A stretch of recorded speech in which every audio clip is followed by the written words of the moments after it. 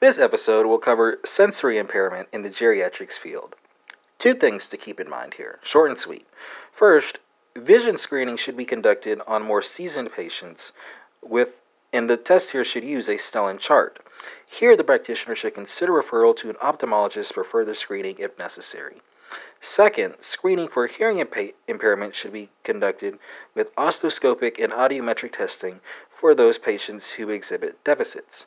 And that concludes this short and sweet session on sensory impairment in the geriatrics field.